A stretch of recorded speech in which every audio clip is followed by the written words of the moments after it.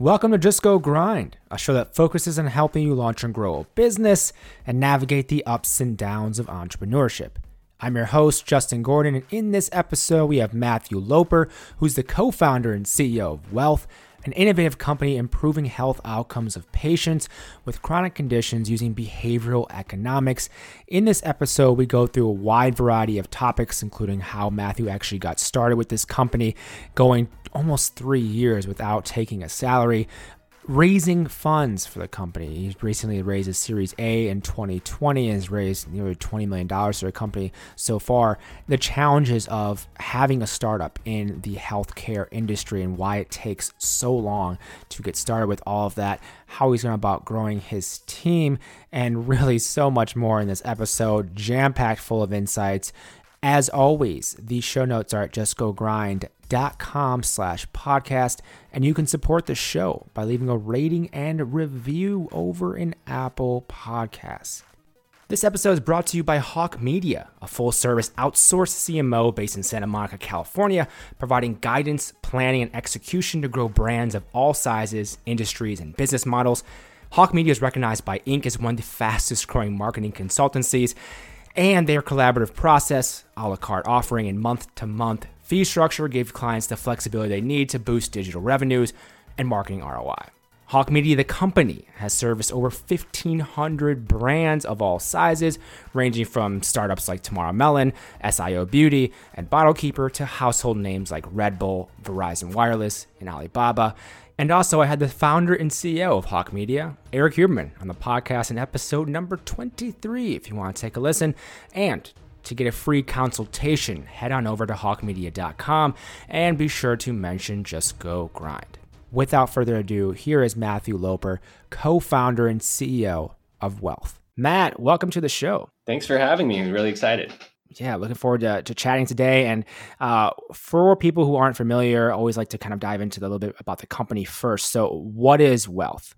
Yeah, so I think, kind of the way we view the world is our unique kind of intervention or product and service that we sell to the market. So we sell to anyone who has risk on patient populations, morbidity, and mortality outcomes, right? So I'm using a lot of jargon here. Bear with me for a second. I think it will be a little bit more straightforward. So we sell to anyone who kind of really cares for patients, and especially those patients that have serious chronic conditions. We especially focus on underserved populations and patient populations that are Medicaid eligible, Medicare eligible, or eligible for both, right? So we're trying to help the most complex, the most underserved, the hardest, elderly and economically disadvantaged populations you could imagine. Those with very serious chronic conditions, so things ranging from diabetes to schizophrenia, serious mental illness, substance use disorders. And what we're just trying to do is we're trying to meet these patients where they are in their own personal care journey and motivate them to improve, right? And when I talked a bit about the way we view the world earlier, what I mean by that is the whole healthcare system was created with a classical economic model of human behavior, meaning that we assume that patients will do all the things that they're asked to do because it's rationally in their best interest, right? So we tell these patients, go to these doctors, get all these tests done. These doctors are going to prescribe you all sorts of behaviors, right? Whether it's taking medications or changing what you eat or changing how much you move or what metrics you track on a daily basis from your own body. We're asking patients to do all of this stuff, and we assume that they'll follow through with it, right? Because who wouldn't, right? It's to help them longer, happier, healthier life, right?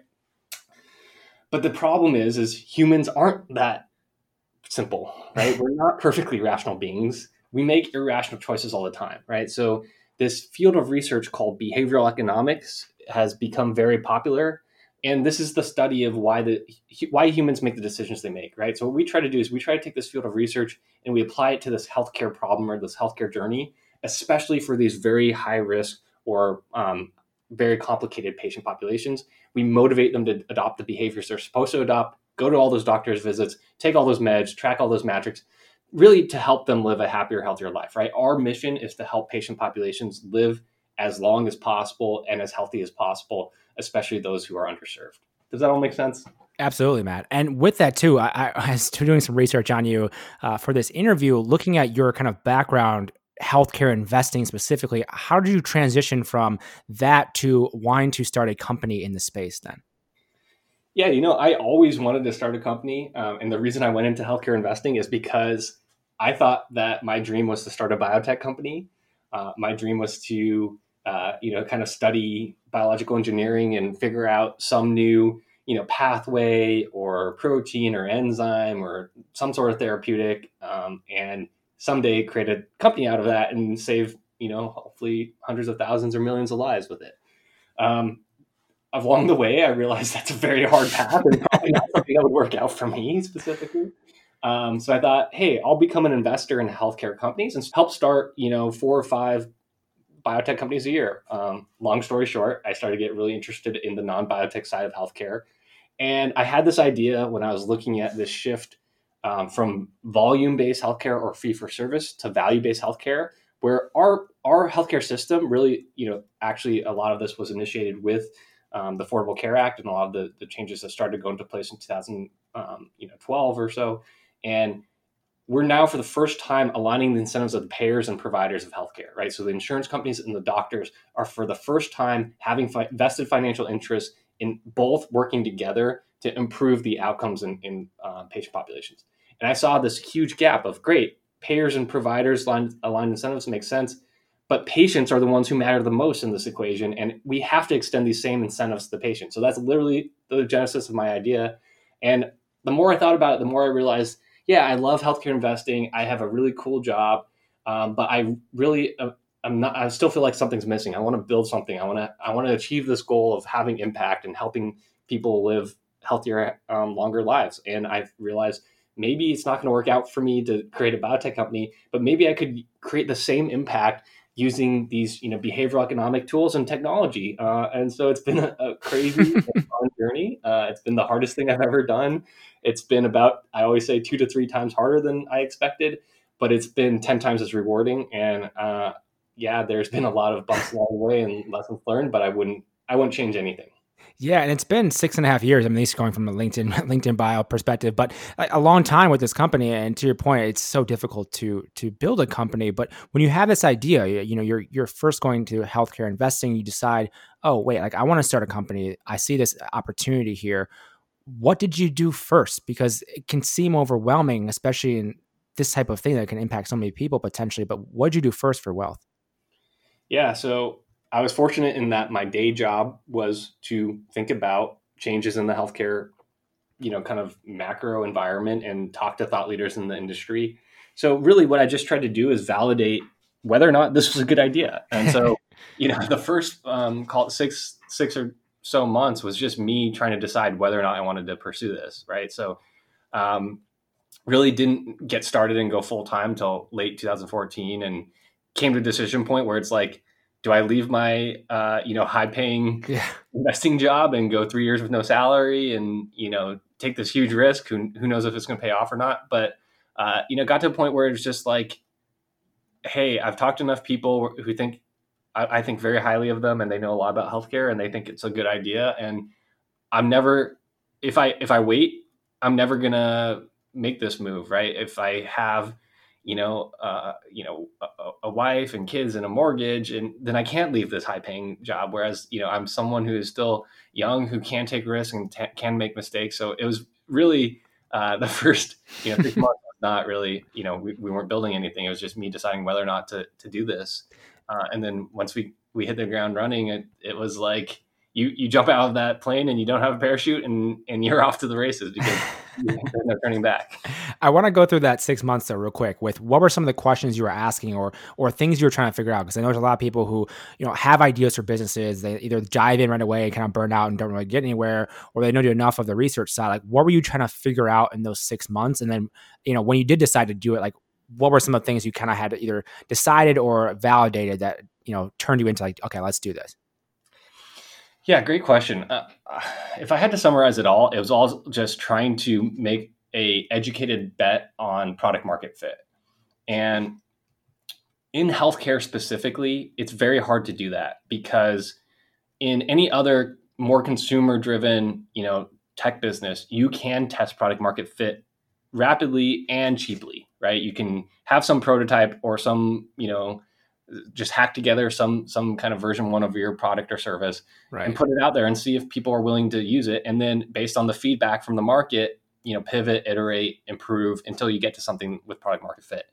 In healthcare, right, the problem is you can't just put out a product to the market and test it. It takes literally years to start to prove that it works at scale or whether or not it works at scale, right? Yeah. On average, it takes 5 years for these health tech companies to get from founding to Series A, and we hit that same timeline exactly, right? So if you look at these big companies like Livongo, which sold this year or merged with Teladoc for a $9 billion valuation.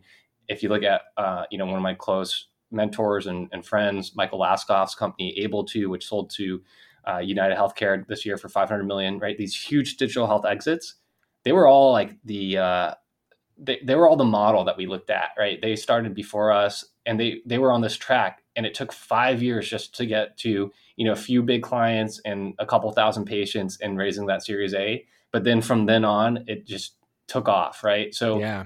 That's the hard part about healthcare is it's hard to do this lean startup approach and test and learn and all the things that work in other areas of the economy. Healthcare, you have to rely on the incumbents to give you access. Those incumbents have entrenched interests. They are very risk averse, as they should be, because they're literally dealing with patients' lives. Yeah. So you have to do things in a very low risk way and prove it out as you go. So those first 6 months was me, talking to people in the industry, trying to figure out if there was demand for our service, trying to figure out if it was something that was able to be executed upon, trying to figure out how much money we'd have to raise in order to get this traction, what proof points we'd have to validate, and just trying to get to like, okay, go or no go. Is this something that has legs or not? And as I said, it's been actually surprising at how, I thought it was a great bet at the time, and it so far has been a good bet, but it's still so many things that I didn't anticipate or hard lessons learned along the way, I guess. Yeah, and one of the things that I've brought up recently with a couple of different guests is I had a guest who left Tesla, very nice job there, to start his company. Another guest left Facebook after being at Google to start his company. What were those conversations with family members like when you decided to leave your very nice job to then start your own company? I think I'm very fortunate in that respect. I think, my parents are very supportive and always have been, and have known that this is a lifelong dream. And, even though they were very nervous and worried for me, I think they were understanding that this is something I have to do, because I literally said to them, I don't want to be 70 years old and look back and wonder what if, even if it's a failure, I can figure it out right in the future. And the rest of my family was really supportive. I mean, my older brother was one of our first angel investors, and my younger brother was literally our very first employee, and still works at our company to this day, and heads up our design and user interface and user experience work. So I'm very fortunate to have a family that's so supportive and was willing to, like, maybe they didn't totally understand the risk I was taking. Maybe they were nervous for me, but they were supportive of my decision and backed me. Yeah. And you mentioned earlier the idea of getting to this point of like 5 years to really get in with these different providers, different companies in the healthcare system, and understanding that you had these conversations early on and knowing it's going to be a slog to get to that. Like, what was the initial a team building side of things? I want to start there first in terms of who are going to be the co-founders, who is going to be kind of these first early employees to help you even like start to build this idea out. Yep. So I knew it was going to be this slog, and I knew that the worst thing we could do is raise too much money off the bat, because then that creates, once you raise money, you set a growth expectation, right? And if you don't hit those timelines, then you're in a very bad place, right? So we were extremely lean for the first few years. I met my co-founder, Alec, who is our CTO, and was so fortunate because he believed in the mission. He was willing to leave, a well-funded startup that eventually ended up exiting to start this company with me. And, basically I took no salary for 3 years. He took like bare minimum salary just to basically pay for, health insurance and food. for the first 3 years, everyone we hired off the bat, like same story, right? Passed up much higher paying near term opportunities in order to take a huge sacrifice and come and help us try to build this. And we didn't raise money. We raised friends and family money, just a little seed round. We didn't really raise institutional money until almost 2.5 or 3 years in. And again, like we probably could have gone faster if we had more resources or we had more money. But that initial slog of figuring out that product market fit and getting these small pilots and testing and learning and iterating, I feel like it actually, although on a typical venture timeline, it was a slow kind of process. In a healthcare market, I think it really is the only way you can do it. If you're touching patient care and patient outcomes, you have to do that slow, kind of methodical, scientific method of testing and learning and proving the intervention slowly. And then once you have those proof points, you start to raise the money in order to build the team and scale it. So yeah, I think it's just a different model than your typical, kind of venture-backed startup that, 6 months in, they could be raising a huge Series A and they could have millions of users. It's just not the case in healthcare. Yeah, much different environment you're working in. And one thing I'm always curious about with these founders, especially when someone comes up with the idea first, like how did you convince Alec to join you, to leave a very well-funded startup? I don't know, obviously you exited, but like how did you convince him? Like what were the conversations like around that? I think, we just really connected with similar missions in life, which is, he was building some really cool stuff. His company was a big data analytics company for the music industry. It was called Next Big Sound, and they actually ended up selling to Pandora. But he loved that job. He's a drummer.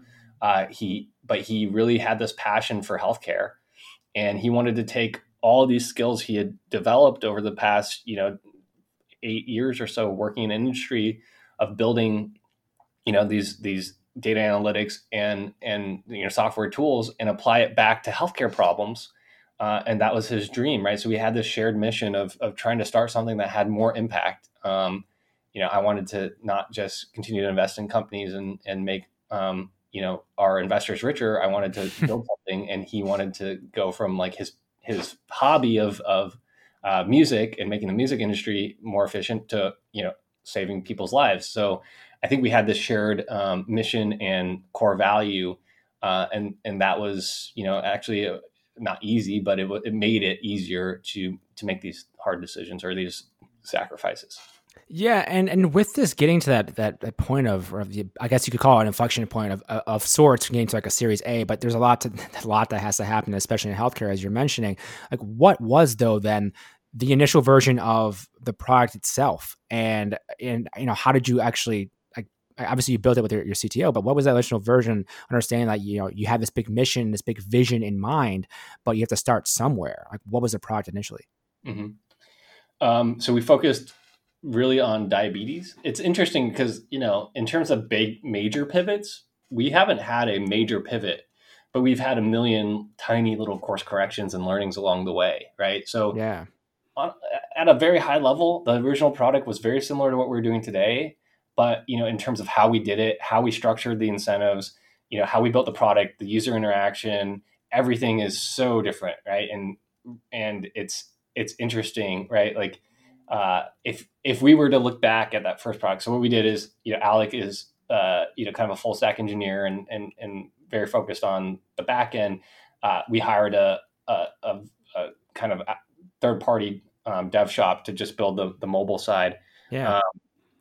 And we, kind of hacked this product together. And our first pilot was with a diabetes population, where we were just trying to prove a few key questions, right? Of, will people use this? Can patients that are more elderly or from backgrounds that may not be, the millennial, tech literate type of user, be able to use a healthcare tool every day? Will the incentive change behavior, and compare that against a group that didn't have the incentive? Do we get more people to sign up for the program if we're offering them an incentive versus not, right? So these very basic questions about our business, we just de-risked at each step, and then answer the next set of questions, got more feedback from the users, worked with more and more patients, and, went from the first pilot was like 110 patients. We proved all those things that we were trying to prove in the data, which was, we could get more people to use it. We could meaningfully change the behaviors, and we could get, non-traditional, non-millennial tech-literate users to use the app every day. So then from there, we just continued to build, continue to iterate, and continue to look at the research base of behavioral economics and try to figure out how to best create this behavior change. How to create this behavior change on a time series as opposed to just one point in time. How do you actually form habits? How do you layer in other motivators like intrinsic motivators and personalization and autonomy into the app? And it's so cool to see today where we're serving thousands and thousands of patients, and doing this, in all these different parts of the world, because of that initial work and building off what you did initially. So it seems slow and it seems hard as you go and you get kind of lost in the day-to-day battles. But if you zoom out, success is cumulative, right? There's compounding returns on what you've done before, right? Each failure makes you stronger if you survive it, and you go from there. With these patients as well, you mentioned getting 100 something patients on board. Where did that first population come from? So we got a small budget from a payer. We went to a in-person diabetes walkathon from the American Diabetes Association, and we were able to enroll people in person in New York City, where we were located. And what a time in person. One at a time. That's crazy. With that too, then, so understand that you got people from that to try it out, because that's what you need to validate the concept. You needed people to be able to actually use this so you can start to play with it and get that feedback, as you mentioned then. But getting from there to getting thousands of people on board, take me through kind of how you're going about this process of working with the different populations, like finding a way to actually get more people on the app. Like, how has the growth side of it gone for you the last few years? Yeah. So I think, each step we're trying to learn new stuff, right? So going from enrolling people in person one by one to enrolling people over the phone remotely, trying to learn what works and what doesn't, right? So all of that has kind of, again, built on each other and built to these bigger and bigger populations, and kind of answered the key questions of how we can do this at scale. As you've gone along with this, Matt, you've obviously come a long way from the beginning, and it was a very daunting problem. But you have made it past that Series A. You've raised that. You've progressed. Going back to the team real quick, how has that evolved as you've grown this company in terms of growing the team itself? Yeah, so it's just kind of continuing to set this core value set this culture, and build out capabilities and new team members with new skill sets on top of that, right? So went from just, kind of the product and engineering people and me on the BD side to building out that BD team, having a great team on sales and marketing, having a great team of serving the members, right? So our member enrollment specialists and our member support specialists who actually talk to the members every day, that human element, in healthcare can't just be digital. So building out the best practices and this great team that's empathetic to the member and the member journey is so important. And then continuing to build out that product and engineering team. So it's been interesting because at each step, right, bringing more people into this culture and this mission, and you have more resources and you can actually pay people, more of a market salary is hugely important. Yeah, to build the best team for something that you want to accomplish so much with this is, I think you can't really overstate that part of it as well. And I know you mentioned you had bootstrap, but not bootstrap, but family and friends, smaller round, and for the first 2.5 years. Those conversations with then investors when you're raising money for this, understanding it's a healthcare company, how did you go through that process of raising your institutional capital? Yeah, so we really focus on strategic investors. So because we have long sales cycles, we wanted capital that helps us close that sales cycle a little bit and move a little bit more quickly. So our first major investor was AXA, who is a large life insurer here in the U.S. and outside of the U.S., a large health insurer. And then built from there, right? So a number of our investors have been strategic in nature. DaVita, most recently in our most recent Series A, New York Life is another life insurer along the way in our seed round. Boehringer Ingelheim, a large pharma company from Germany, So all of these investors bring, strategic advice, but also opportunities to sell our services more quickly. With this as well, looking back to the fact that like it's so difficult, and you're a first time founder, right? I just want to confirm that with you. Yes. Yeah, first time founder.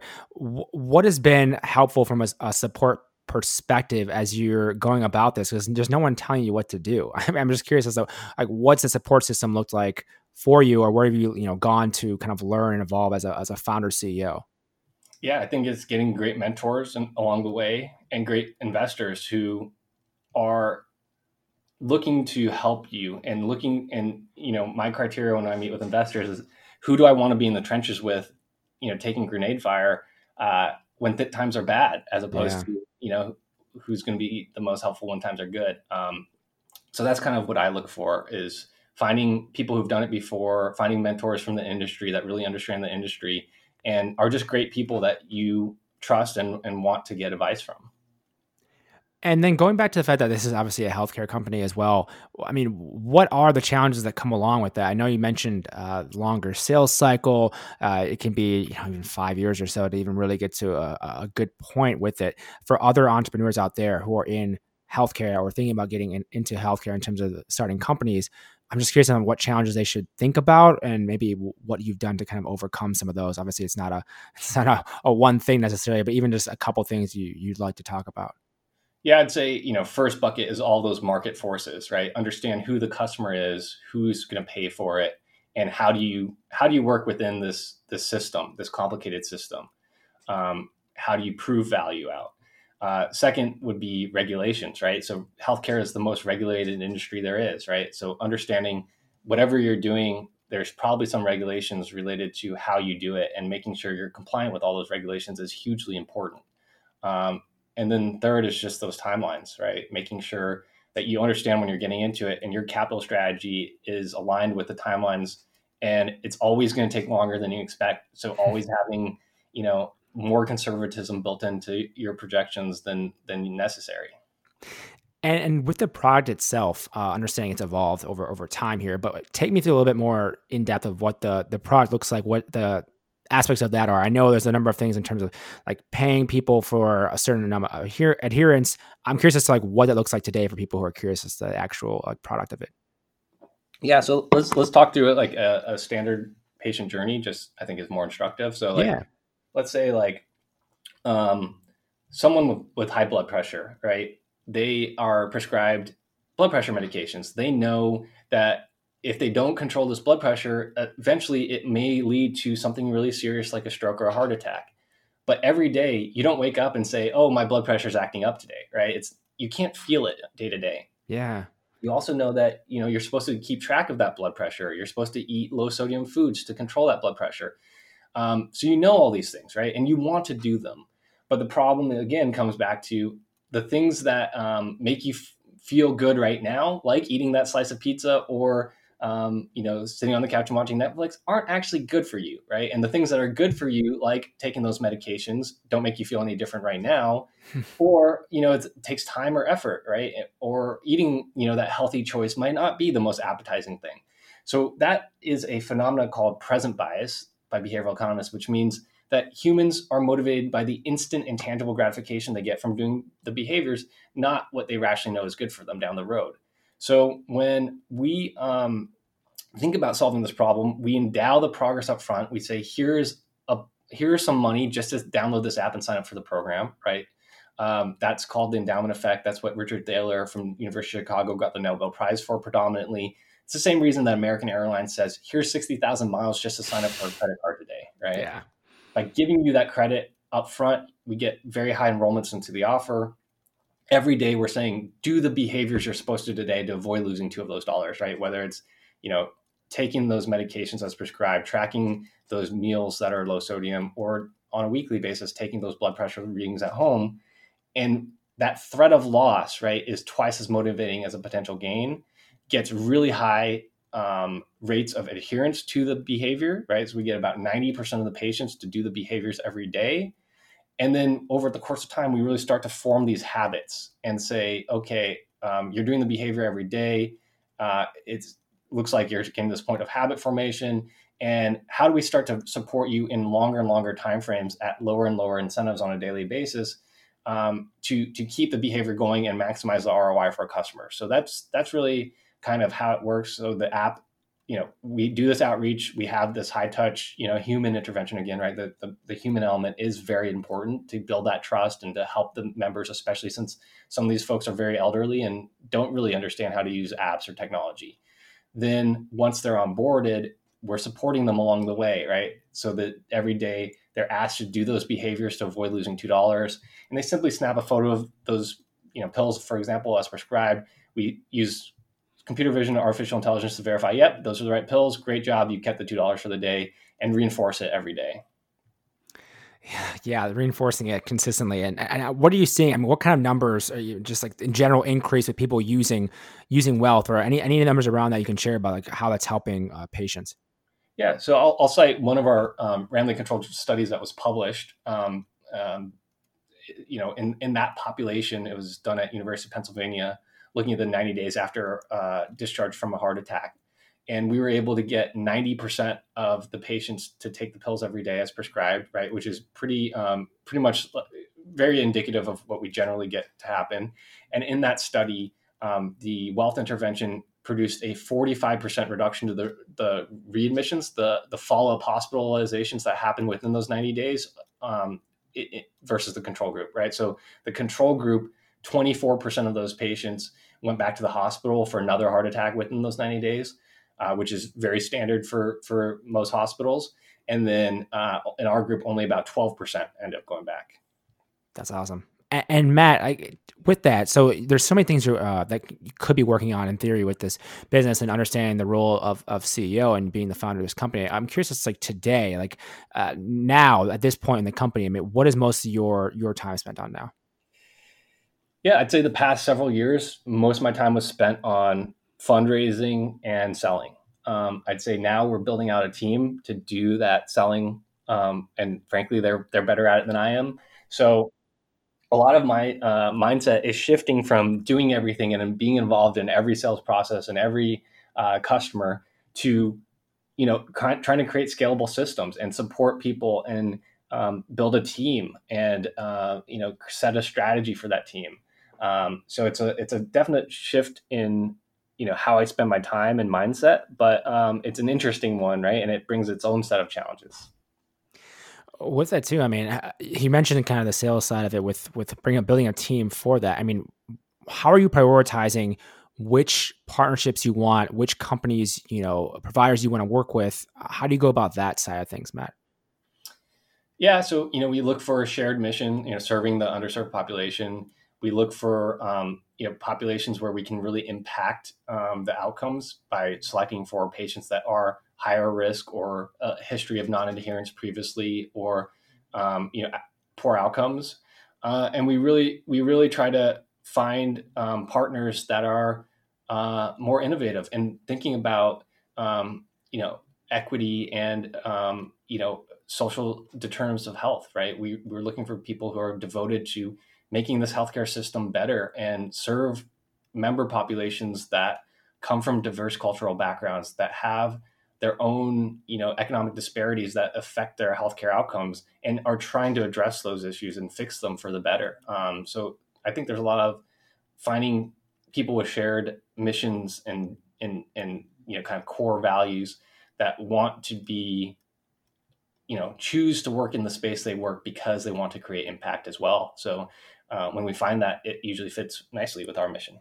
Yeah. And one thing I want to go back to, kind of one of my previous guests, Iman Abu-Zeid from Incredible Health, she referenced how founders really, it's a matter of they need to constantly kind of invest in their own psychology and in themselves to improve as founders and as CEOs, especially as the businesses grow.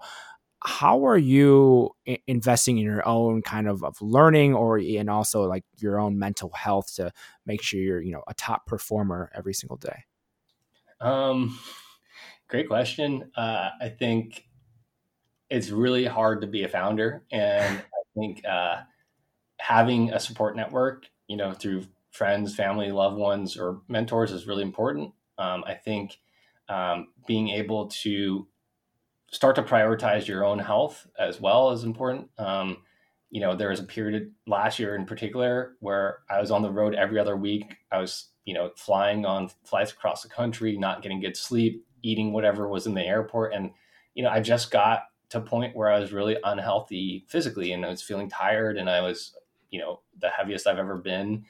And, silver lining through the pandemic is I haven't been able to travel for work or really for purposes, obviously, but it's made me prioritize my health and my sleep quality and trying to get back in shape. So, I've actually lost 15 pounds since the pandemic started.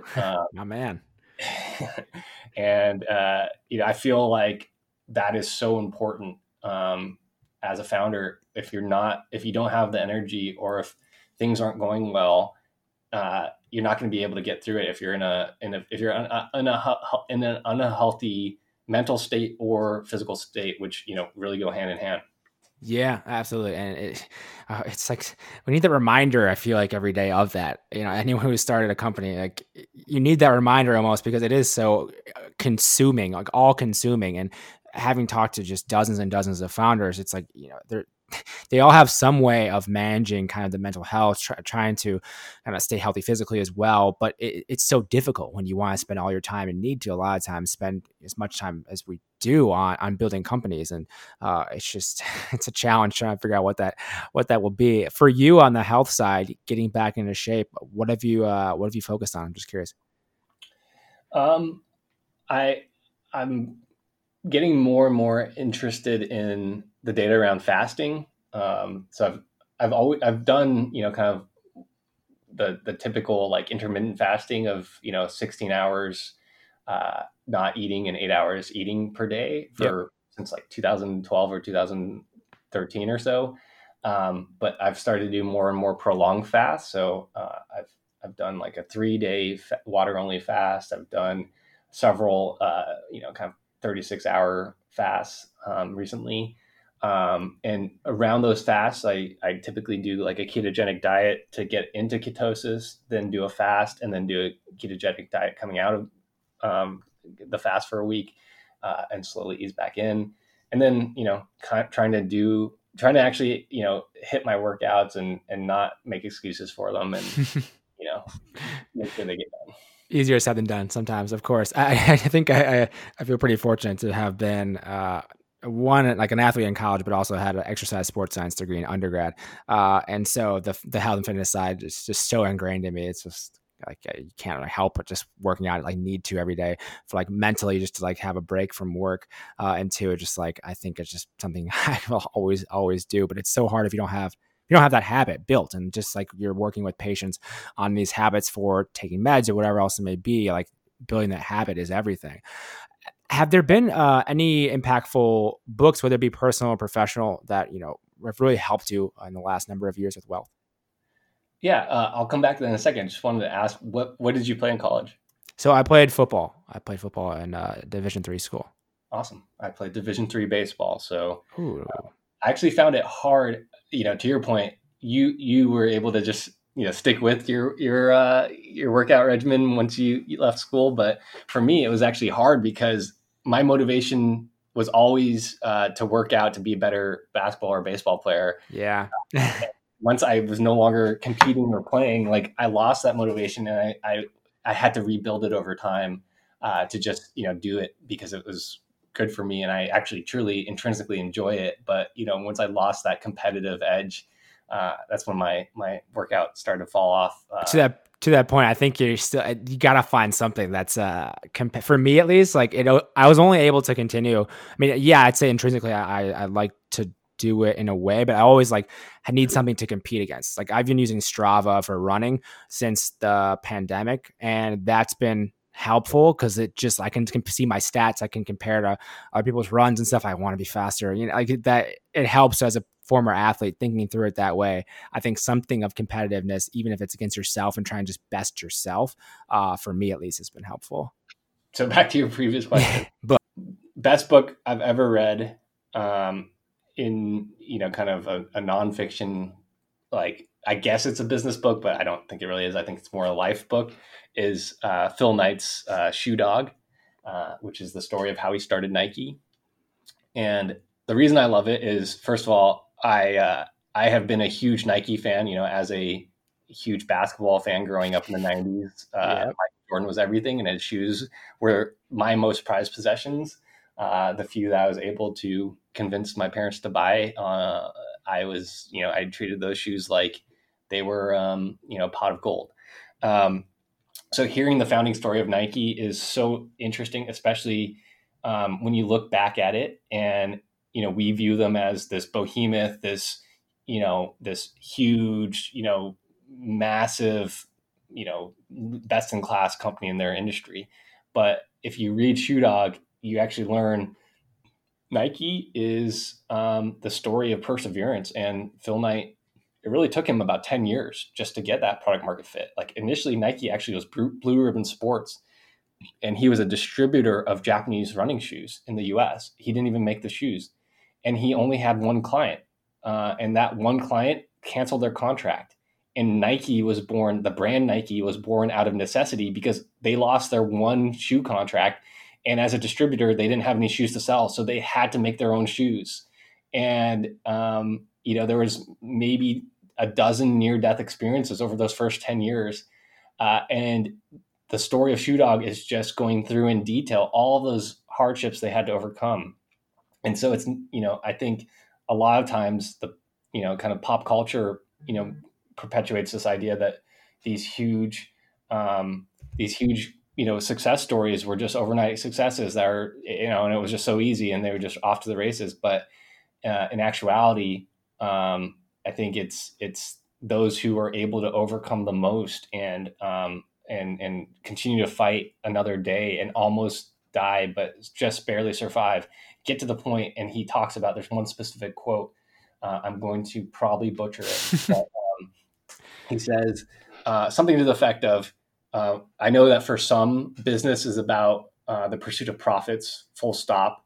But for us, making money was no more about Nike as making blood is to the human body, right? We all have to make red and white blood cells and distribute them evenly to all the right places on time, or else we die.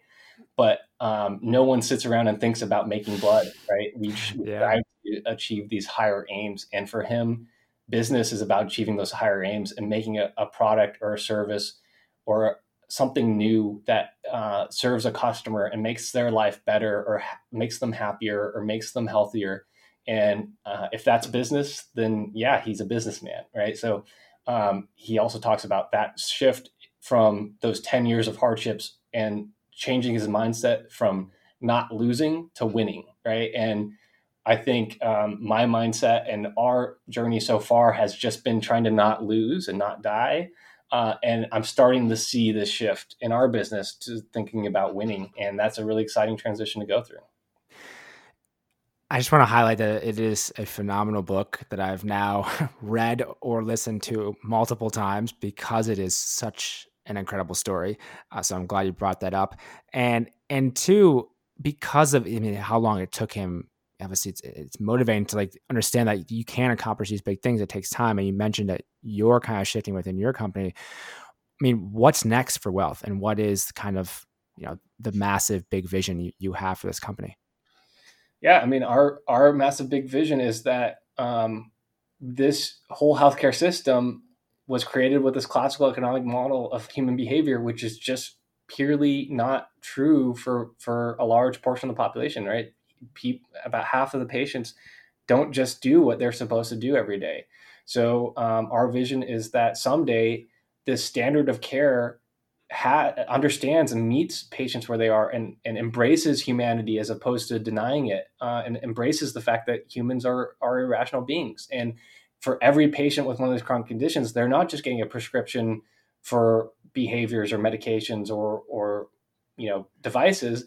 They're also getting a behavioral intervention to help overcome these behavioral issues or these cognitive biases that we all have and we all fall victim to. And so our vision is to create that future where it's really a must-have, kind of service that people are providing to every patient with a chronic condition. So that's our dream, and we hope to be the company that does it.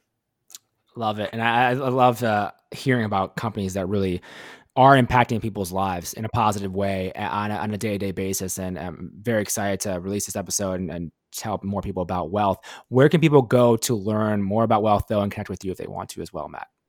Absolutely. So we, you can find us on LinkedIn or any social media outlet. You can find us on our website, is wellthapp.com. That's WELLTHAPP.com. Awesome. And Matt, thank you so much for taking the time to come on the show today. Thank you for having me, Justin. It's been awesome. Thank you for listening to this episode of Just Go Grind. I really appreciate you taking the time to listen. The Weekly Grind, which is my weekly newsletter, comes out every single Friday. You can find it at justgogrind.com/newsletter. This is filled with tips, tools, and strategies for growing your business. If you want to know how to launch a business, how to grow it, how to get it off the ground, find employees, all these different things. There's a few tips, tools, and strategies every single week I deliver right to you. justgogrind.com/newsletter. Check it out. Thank you so much for listening. Talk to you in the next episode.